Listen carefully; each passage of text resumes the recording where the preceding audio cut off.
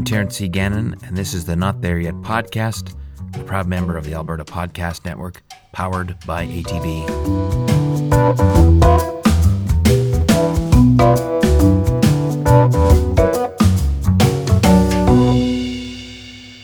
Legalization.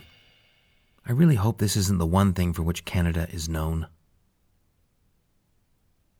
When traveling, and the answer Calgary to the question, so where do you call home, draws the fairly common blank stare, there are two things which can usually be relied upon to locate my hometown on planet Earth.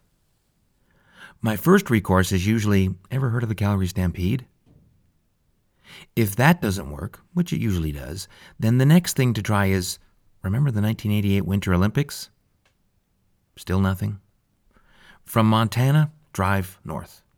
It's just colder and has lower speed limits, but otherwise it's more or less the same. Depending on how far south I am in the continental U.S., that's usually a good bet for finally getting the location pin to drop on the map in my traveling acquaintance's head. I'm expecting, however, that pretty soon all that is going to change. Calgary, isn't that in Canada? Didn't you guys just legalize weed up there? Yes, that Calgary, that Canada all think, while I silently lament it's not the Canada with the RCMP musical ride, or Banff, or Katie Lang, or the Queen, or maple syrup, or hockey, or any one of the other endless things that Canada does better than, now I think about it, just about anybody else.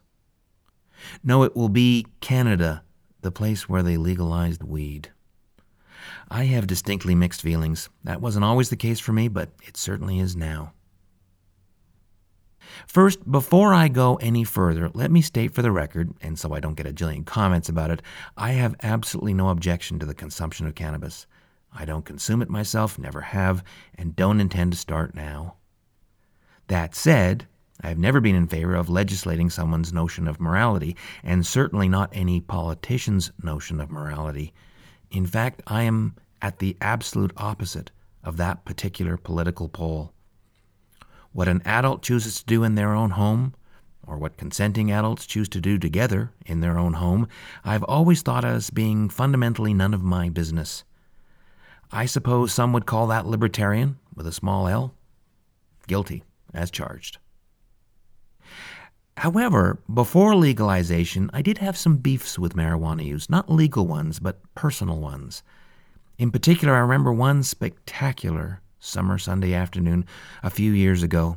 It was hot and still and had that amazing carefree summer light which comes at the intersection of July and August. As I dodged the late afternoon strollers on my bike along the banks of the Bow River, I was greeted not by that intoxicating smoky meat smell of dinner-time barbecue, but rather the skunky stench of high-grade BC bud. It was omnipresent from Edworthy Park through to St. Pat's Bridge. It was, in a word, disgusting. There was a time, back in the early 70s, when I visited certain parts of my boyhood hometown of Vancouver, such as hippie central Gastown, when there were hints of a sweet peyote-like smell I would whiff from time to time. I was too naive to know what it was back then, but I do recall it wasn't an unpleasant smell. It, too, was the aroma of summer and youth and possibility. If I ever smell it now, which is rarely, it brings back basically happy memories of being a kid on the West Coast in a beautiful city where you can ski and sail on the same day. But this new, amped-up, super potent, presumably genetically modified stuff stinks. Literally. Really, really stinks. Funnily enough, what bugged me the most as I huffed and puffed my way along the endless winding Calgary bike paths was not that stink making an otherwise magnificent summer afternoon ride really unpleasant. No, for me, that smell was the acrid reek of me paying my taxes in every way and seemingly on everything, while a big, robust, popular business wasn't paying a penny on anything. Shades of the Volstead Act. So when our wunderkind Prime Minister made legalization a key plank in his platform and won an election based on it, I thought legalization was, momentarily setting aside all other considerations, a good means of getting our hands on that lucrative commerce, tax the hell out of it, and use those revenues for schools and roads and more of that excellent, free-for-the-patient health care we have up here in Canada. Overnight, marijuana would go from being a crime to a cash crop. Jackpot. The rest of the story is a classic case of wishing carefully, lest those wishes actually come true. In short, now that we have legalized marijuana, I'm having second thoughts. Top of mind is that while I supported legalization, I somehow didn't realize that it would be legalized around me. Talk about not thinking things through. Where would people buy it? Cannabis stores, of course, which are seemingly everywhere. 17 in Alberta alone on the day it went on sale, with many more to come. I don't know what else I expected, but it's still a little jarring when a shopper in one stop can pick up a quart of milk, a Snickers bar, and a couple of pre-rolls in the same strip mall. It's not wrong. It's just weird. Really weird. One of my early post-legalization fears that some would interpret illegalization to mean smoke everywhere and anywhere is likely unfounded. Municipalities have largely jumped on that misapprehension and placed some pretty severe restrictions on where consumers may consume. Now we're having a discussion about those who live in rental units where the landlords, for perfectly valid and rightful reasons, have decided they do not want their tenants consuming on the premises. However, for reasons I'm not quite able to understand, we as a society now seem to own the problem of where these disenfranchised tenants will go when they do want to consume. Enter the cannabis consumption areas here in Calgary, which are designated public spaces for, as one might expect, consuming cannabis. Never mind, for the moment, why taxpayers should fund these, but it just seems, well, seamy. I visited Dam Square in Amsterdam in the late 70s. I'm sure it's very different now, but back then it was an open-air drug free-for-all and not a nice place at all. Downright scary, actually. I fear our cannabis consumption areas will auger down into the same pit if we're not really vigilant. However, here is what is absolutely at the top of my list of unintended consequences, oddly enough. That the legalization of marijuana will be the one thing for which this country, which I love, is known. I desperately want Canada to be known for something else, something more life-affirming and awe-inspiring. Marijuana, besides whatever medicinal benefits it may possess, is just about getting high. That's it. As far back as the 1950s, Canada was developing a state-of-the-art jet fighter, the Avro Arrow, which at its peak employed 14,000 workers. It was just beginning to prove out its astonishing performance when the entire project was capriciously canceled to save money in a relatively brief period of tough economic times. But that wasn't enough. That same government conspiratorially and unnecessarily insisted the 5 prototypes be destroyed, along with the production-ready manufacturing facility, as well as all the plans and paperwork.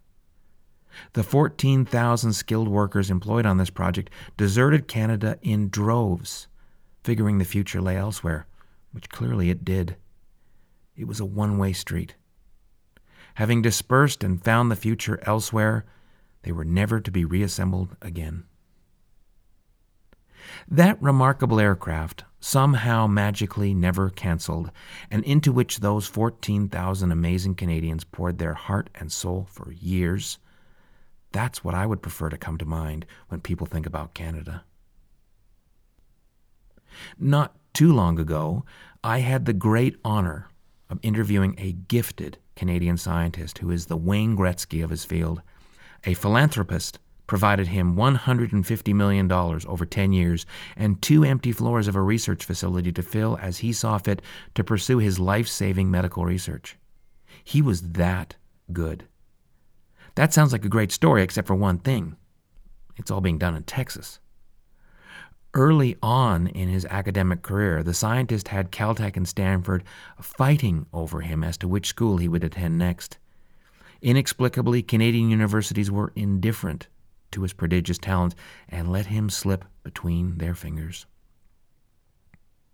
That kind of talent, somehow magically in Truro rather than Texas, and the remarkable accomplishments which flow from it, along with the 9 or even 10-digit economic benefit, that's the Canada I hope instantly pops to mind as the penny drops for my airline seat neighbor.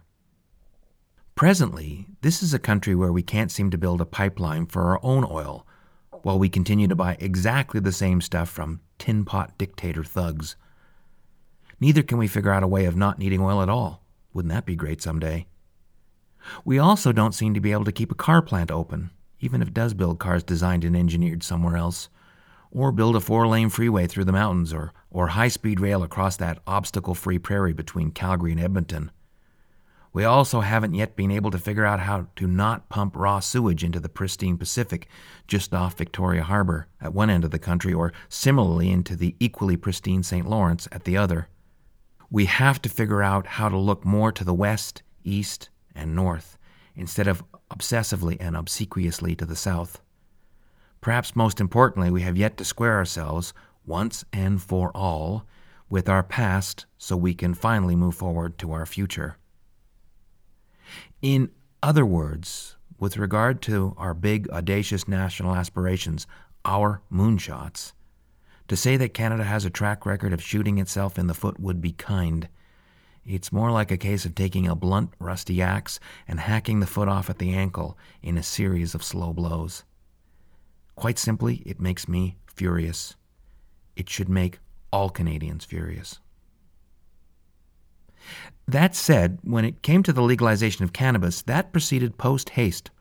Obstacles which cropped up were impressively dynamited out of the way without delay. Those with street-level responsibility for getting the legalization program off the ground often asked for more time. None was forthcoming. The legalization of cannabis was promised, and it was going to be delivered, damn it, sort of on time and sort of on budget, like our lives and future depended on it. If the newly created regulatory agencies hadn't woefully underestimated the shockingly high demand for the leafy green stuff, potentially bankrupting new independent store owners in the process, you would have to say it was one of the more successfully executed government programs. Keep in mind, though, that this is an industry which out of legal necessity had run successfully with zero government control or oversight since long before the days of reefer madness. Seeds plus water plus electricity equaled money, and lots of it, if you could tolerate one of your colleagues permanently disappearing every once in a while. I'm sorry to have to say, folks, but these are some seriously screwed up national priorities. In the end, once again, let's not forget cannabis is just about getting high. It's neither rocket science nor heart surgery. It's simply the ability to momentarily hit life's pause button and defer reality for a while. There's nothing wrong with that, I suppose. However, at best, weed is just another form of agriculture, and we have plenty of that already, along with lots of wood to hew and water to draw. So while I still believe Canadians were right to legalize cannabis, I just don't want it to be the first thing my traveling acquaintances think about when I tell them I'm from Canada.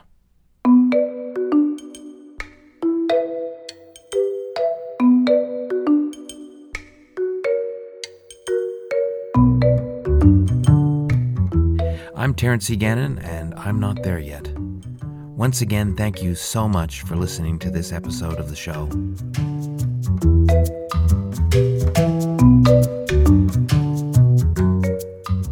The Not There Yet podcast is a proud member of the Alberta Podcast Network, powered by ATB. In each episode, I like to introduce fellow members of the network. This time out, in keeping with our theme of Things That Define Canada, is the Fourth Line podcast hosted by Carl Landra and Joel Schnell, a podcast devoted to all things hockey.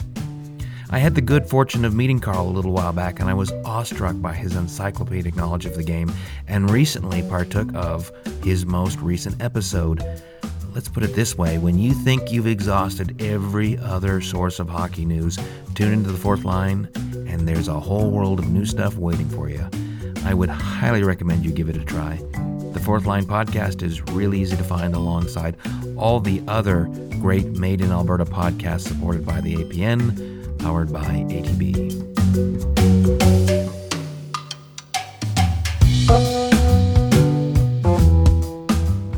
Not There Yet is a regular series of short essays podcasted from the second decade of the 21st century.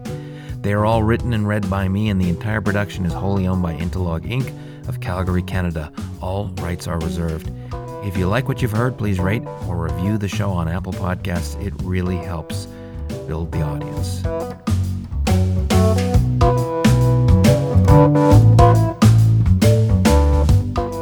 As I mentioned a moment ago, the Alberta Podcast Network is powered by ATB. I like to say like a bank, but better. But here's another reason. Those great hockey players, for which I would like Canada to be known as mentioned in my essay, they aren't born.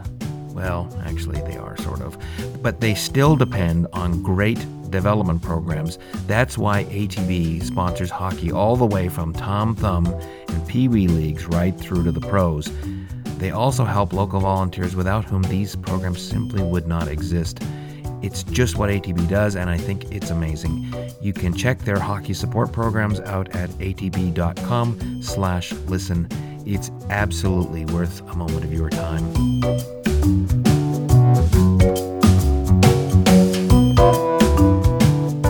Thank you again for listening, and I'll be back soon with another episode. Until then, remember, it's the journey, not the destination. It really doesn't matter if you're not there yet.